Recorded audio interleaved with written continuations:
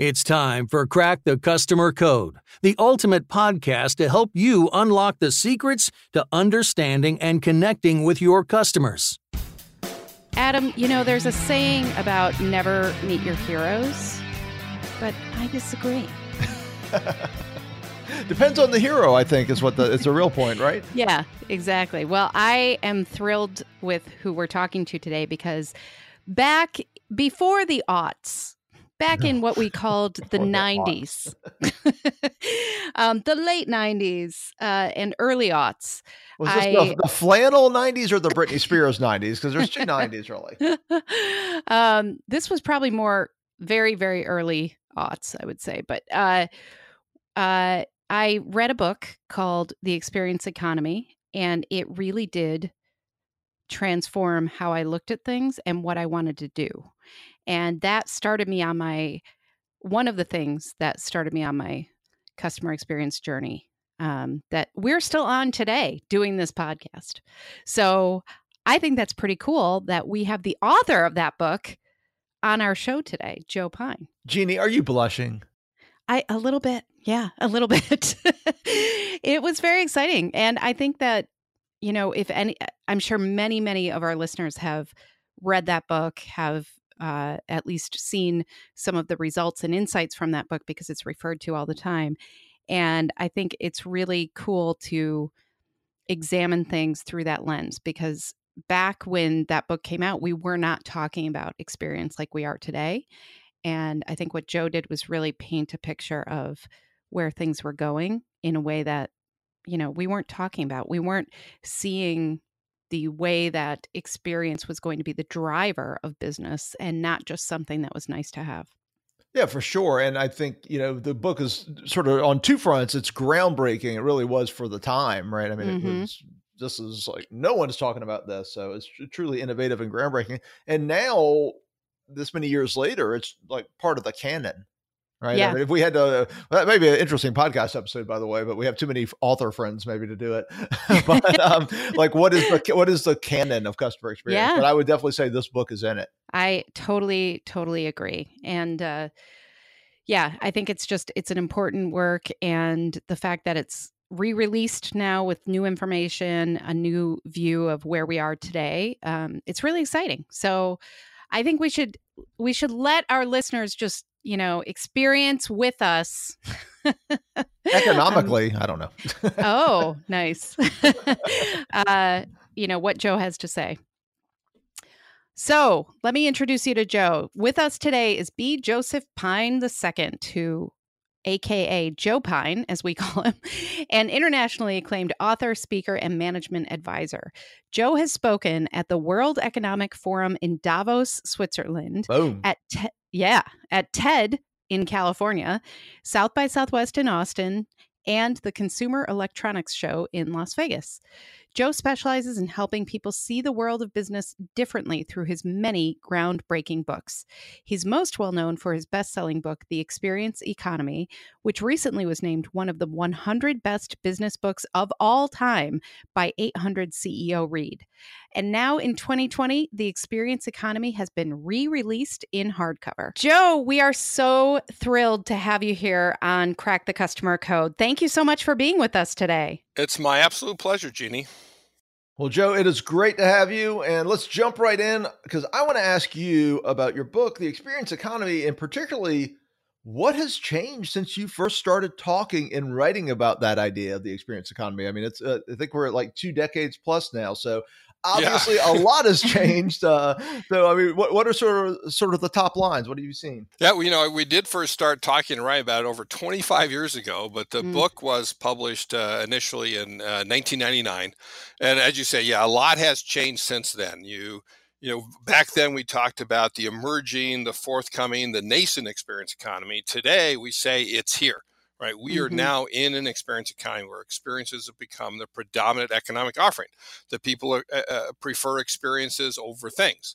And you couldn't quite say that 20 years ago. We could foresee it, but you couldn't quite say it. And obviously, you also have the rise of the internet and smartphones and apps and that, where people are always just a click or a tap away from being in somebody else's experience, which adds a lot to people's the requirements for design great experiences. Well, this is a thrill for me because that was one of the books that really started me on my journey. So I want to thank you for that. Yes. And also to, recognize that it's not just that customer experience as we know it has changed dramatically in the 2 decades plus, but also the world has pretty much changed dramatically in many, many ways. No. And except for Adam. We're still shopping on pets.com, aren't we? Yeah, with our flip phones and Right. all of that. I had a flip phone. I remember that. Yeah. The BlackBerry, remember how exciting that was? I was like, Yeah. oh my gosh, you can type on this thing? This is amazing. So as you've re-released the experience economy. And so I'm curious, what is the focus of that? When we talk about all these big ideas that have changed, you could probably write an old encyclopedia set about all the changes, right? But how did you focus on what's most important for this re-release of the book? Well, the focus really is in the new subtitle, which is Competing for Customer Time, Attention, and Money. So we talk about how time is the currency of experiences, how the smartphone, as I alluded to earlier, is the number one competitor for every company for the attention of individual customers. And while money should never be the purpose of an organization, it is in fact the measure of how well you fulfill your purpose. And we have particular points of view about how to measure experiences through money and that sort of thing. So we have in this new preview sections on time, attention, and money. And one of the key things that we did not say 20 years ago, and we realized since then, is one way of summarizing the core distinction between services and experiences is that services are about time well saved. Get me in and out as quickly as possible, do things I can't do for myself that would take me too much time to do or to learn. It's about time well saved. Experiences are about time well spent. That people actually value the time that they spend with you. And in terms of attention, then we take a look at each of the models that we have in the experience economy, and often update them in this new release, and really focus them on how you use these to capture attention of your customers, which is increasingly scarce today in today's media fragmented world, so that you can create robust experiences, you can create cohesive experiences, personal experiences, dramatic experiences, and even transformative experiences. And then money, as we mentioned, we talk about one new measure in that section is what we call MVT, or the money value of time. We're all familiar with the time value of money, but given time is money, and the experience economy is all about the time the customers spend with you, you can measure your experience about how many dollars per minute, basically, that people are spending with you. And it allows you then to compare how well you're doing to all the other experiences out there. If you look at your expenditure per minute, your money value of time. Oh, I love that. That's amazing. And can I tell you, my sister and I joke that the minute you walk into Target, it's $100 an hour. So even if it's for one thing, you've spent $100. And what we particularly focus on, though, is the admission fees or membership fees that people stage you. You are what we charge for. We've said that for 20 years, and the fact that with experiences, what you want to charge for is time. Commodities you charge for stuff, goods you charge for things, services you charge for activities, but with experiences, it's the time your customers spend with you. Again, that's what they value, is that time well spent. So if you look at admission fees and membership fees, that is the what turns any offering into an economic experience. And we see an explosion of companies that in fact are charging admission across all these different industries in that. And that's where you can get at that dollar per minute of experience. Wow. So 2 questions. Well, first of all, Jeannie, I want to be very clear. The joke in our household is if my wife goes to Target, it's $100 an hour. If I go with her, it's $200 an hour. Yeah, that's why I'm not. That's the opposite here. That's why I'm not allowed to go to Costco by myself. Right. The joke in our house is about how much money my wife saves me by going shopping. It's like, wait a second. I love it. Modern men. That's what you are. Yeah, it's better than me going. But so, question for we're looking at the experience economy. You're talking about like membership fees, and obviously we've got SaaS is such a big part of everyone's life now. And you've got all these subscription and membership models. Yep. How does this model apply to the clothing store in the mall? How do we think about time value of experience? One of my favorite examples is the clothing store. Perfect. In fact, right? It's called Wingtip in San Francisco. Co-founder Ami Arad, great guy, he's become a friend of mine. He had a men's clothing store, and he read the previous edition of the book where we did ask the question, what would you do differently if you charged admission? And he said, I got a clothing store. I can't charge admission. How does that work? But it bugged him so much that he kept thinking about it. And he hit upon an idea, which is to create a membership club. Right, a club, and he prototyped it in literally like a 8x15 conference room or something like that, with a conference table, a few drinks on, and that. And sure enough, people wanted that respite in their day. They became members of the club so they could hang out there and talk to each other, and have that break from their day. So he rented out the bottom 2 floors of the old Bank of Italy building in San Francisco for the Wingtip store, which is very well pointed. His theme is solutions for the modern gentleman. And then the top 2 floors, he turned into the Wingtip Club, where he's got a full restaurant. He's got a bar. He's got a pool table. He's got amazing wine cave and champagne. He does champagne savoring experiences and so forth. And people pay. They have 3 different levels of membership, if I remember right. But at the top level, you pay a $3,000 initiation fee and $200 per month, right? Wow. Based around a clothing store. Now, of course, there's synergy there. If you go to the clothing store, you love it. They introduce you to the club, and chances are you join the club. If you join the club, the chances you buy from the clothing store go way up. Mm-hmm. So even clothing stores, Adam. Right. Well, but it's combined. He's essentially extended the model, right? Right. Exactly. Because he still can't charge to go on the floor, but he can charge for something. And you can't. There are some times when you can charge admission to the entire place. Right. But mostly you often see, particularly in retail, you see admission fees for places within the place or activities within the place. The first place we actually saw it was American Girl Place, if you're familiar with American Girl dolls. Right? I'm in Chicago. I'm very familiar. So you may remember it was November of 1998, right? It was like too late to get in the book, right? We finished the book, too late to get in there, or we would have. We gave it our very first Experience Stage of the Year award. But anyway, American Girl Place, that initial one, had a live theater where people paid over like $30 per person for a live stage production. And they had a cafe where you're paying $20 for lunch or tea, like $24 for dinner, for a grown-up dining experience, including a place setting with your own doll. They have a photo shoot. They have a hair salon. They have doll hospital, right? All of these experiences within the place.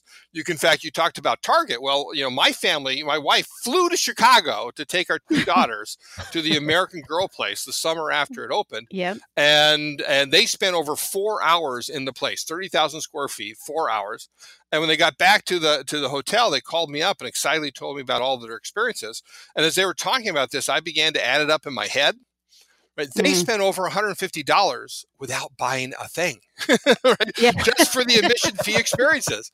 But then, of course, they each came back with a huge bag filled with another doll and more clothing, more furniture, more books, and all that. And that's what you see over and over again now is people are charging admission for these experiences within the place. You may have heard of the new, what is it called, in American Dream, the new American Dream Mall in New Jersey. Have you heard of this? I have not heard of that. It's only partially open now, but it's the first mall in the world where they're designing it with over 50% experiences and less than 50% retail.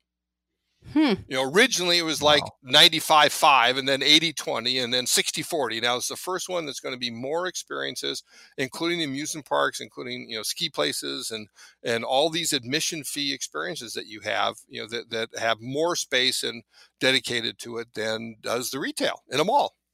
Wow. So, Joe, we didn't talk about this, but I'm in Orlando, so I'm very familiar with the idea of admission fees. Yeah, my goddaughter came to town, and I sold a kidney and joined her at one of the theme parks. So, well, were you there? Were you there on Thursday at Galaxy's Edge? Because that's where my wife and I were last week. Oh, really? Yeah. No, I was not. We don't go down there unless somebody drags us. But it's funny. I just saw an article as well about what you're talking about, a little bit different, but the Aventura Mall in South Florida. Right. Right. You saw that. Yeah. How they're doing really that, well. Well, and they're just adding all these like family experiences to the mall shopping experience. So the question I have is from a standpoint of making this concept actionable. Like you gave the wingtip example, but let's say you've got the mom and pop restaurant on the corner. Like, how do you take this principle and make it actionable to help your business? All right. Well, let me talk through those 5 adjectives I did earlier when I talked about attention, which is you need to make the experience robust. Okay. And then what we mean by that is hitting the sweet spot of experiences. We have a framework where there's 4 realms of experience. I won't go into the details, but basically you can have entertainment, educational, escapist, or aesthetic, right? So what you do is you want all 4 of those to be robust. You want to provide a place to enjoy, provide a place to learn, to do, and to do, and then to just be, right? And that will get you a robust experience. Cohesive experiences are about theming. And what's the organizing principle? Theming often has a bad name because of theme parks, where it's fantasy, or theme restaurants where it's in your face, but it's simply the organizing principle for the experience. And that's how you decide what's in the experience and what's out. So then we got a set of 5 design principles around theming that says, choose a concise, a succinct, but memorable theme, and then use it to determine what's in and what's out of the experience, so everything hangs together. And then personal is about customization, about understanding each individual person, because our experiences happen inside of us. That's where the experience actually is. You need to reach inside of people, engage them, and the better you customize your goods and services to them, then the more engaging that experience that you can create. And then dramatic, right? Drama is about theater. And like the original subtitle of the Experience Economy back in 1999 was "Work is theater and every business a stage." And so you need to recognize that when you create a retail business like that your workers are on stage, whether they know it or not, whether they do it well or not, they need to act in a way that engages the audience. You need to direct them to act, to recognize they're on stage, and then create the drama that really gets people engaged, right? That rises up to a climax and comes back down again. And then finally, the last one is about transformative, and it recognizes that, in fact, experiences are not the final economic offering, that there's one more out there, and that's where you use experiences as the raw material to guide people to change, to help them achieve their aspirations, and those we call transformations. Right? Transformations are the 5th and final economic offering in this progression of economic value. And so you can turn your experiences into transformative experiences by focusing on what do your customers aspire to become and how can you help them achieve that. So if you can do those 5 things, or even if you don't do the transformation level, if you do the other 4 things, then that's going to help you create an engaging experience, one that will last and be worth an admission fee. Love it. Yeah. Love that so much. And, you said, I loved how you talked about the drama of it. And, when you talk about having basically all your employees are on stage, whether they know it or not. Exactly. In today's world, where a lot of what we're talking about are experiences that people have to engage with by going to, in today's world, a lot of us are barely leaving our house but we're spending a lot of money. And so you mean saving a lot of money? Let me get it Yes, right. that's right. And yes, that's right. That's Yes, right. we've decided to adopt our Amazon driver. Yeah. Yeah. So, when you're just like picking up your phone and ordering whatever you're out of on Amazon, not that I do that every night, but let's say I did, how are you reconciling these things between you want to create that drama, you want to create these really robust experiences, and you might not have the access to the customer who is, the one who's really supporting the entire business economically. So how do you reconcile that? Well, you mean because the customer is buying from you online and often through somebody else? Yeah. Or even, and not really interacting with the overall brand in the way that, we're talking about. Well, or if I can add a finer point, or they're just looking for convenience and speed, like ordering AA batteries. Well, if they are looking for just convenience and speed, then guess what? You've been commoditized, right? They want to buy you as a commodity. They want to buy you at the lowest possible price and the greatest possible convenience. And it's difficult to get out of that. And you always have some set of customers that want that some of the time. You think about even going to a Starbucks, right?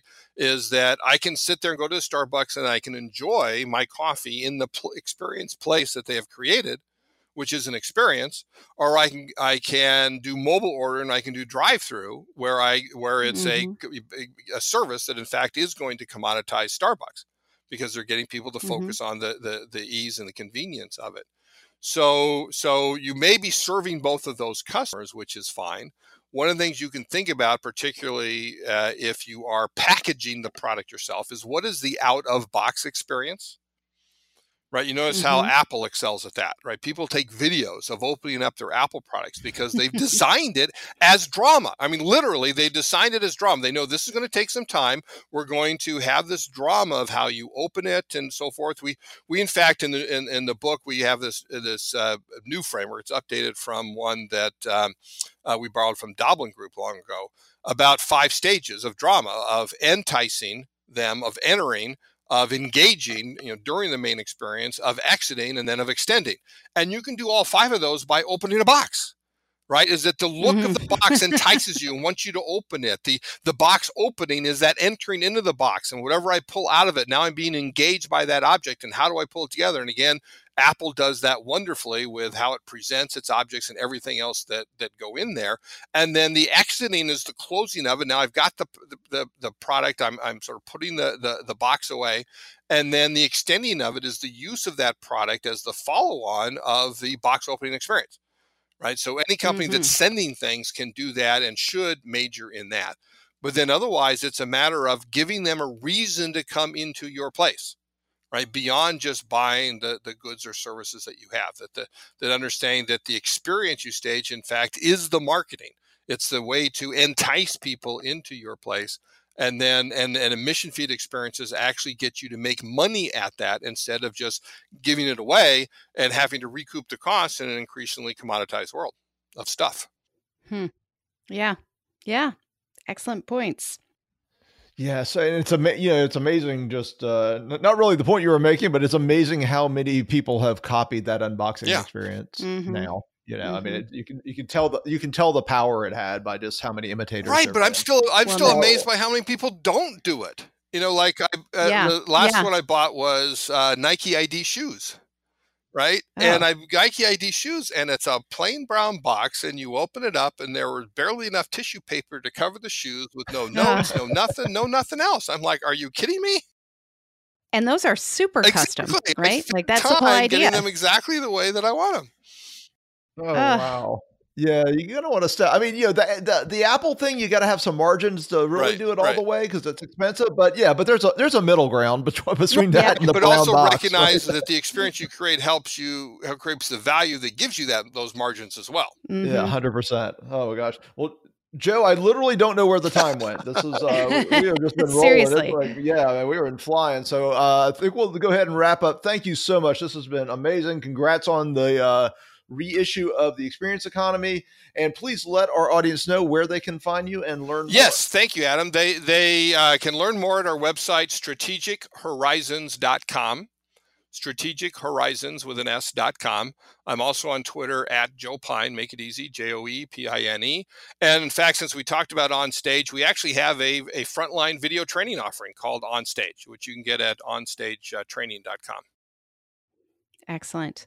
Well, this was a thrill. So thank you so much for being a part of this and for sharing all your wisdom for all these years and for making us think differently about all of these things, because you are part of that. So I appreciate it very much. And I'm excited to see where all of this experience economy goes. There's more to come, absolutely. I think. Yep. Thanks for having me.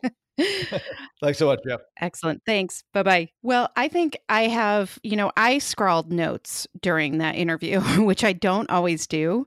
And I'm sure our listeners were able to take a lot too. But one of the things that I loved about what he said was how he described a robust experience.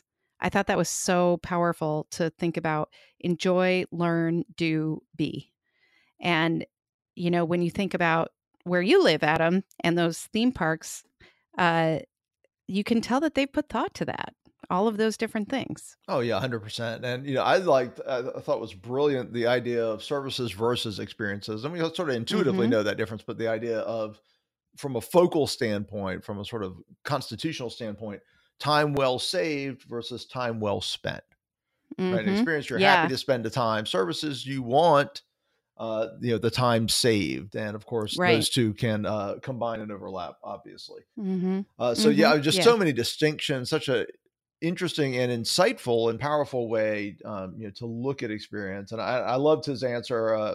In case somebody's starting at the end of the episode, go back. I loved Joe's answer about like, how would you make this actionable for like a small business? Because, that's my lens so much. And yeah, it was just great stuff all the way through. So happy to have them, and looking forward to the re-releases. That's exciting. It is for sure. So we recommend it, I would say, for everybody. So I am just so grateful that he was here. And of course, I'm grateful that our listeners are here too. What would we do without our listeners, Adam? We'd be talking to each other. Perish the thought, Jeannie. So thank you, listeners, for being here. And if you loved this episode, if you like the guests we bring on, if you think Adam and I are good eggs, cool. we'll use an expression from the 50s for you kids. Good egg. Swell yes, and neato. Swell eggs.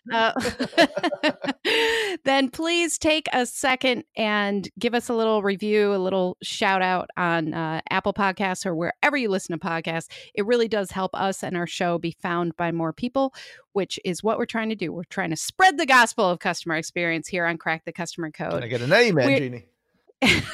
Amen.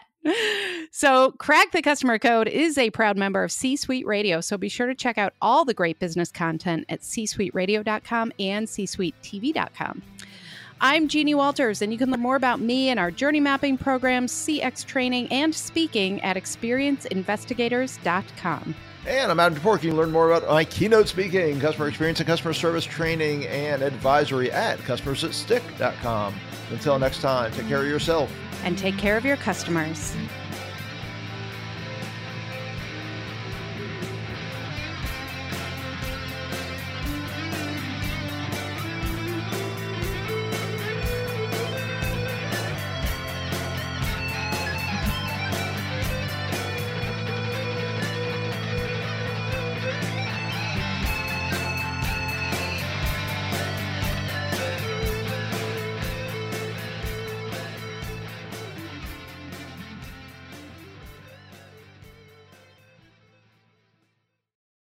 This podcast is a part of the C-Suite Radio Network. For more top business podcasts, visit c-suiteradio.com.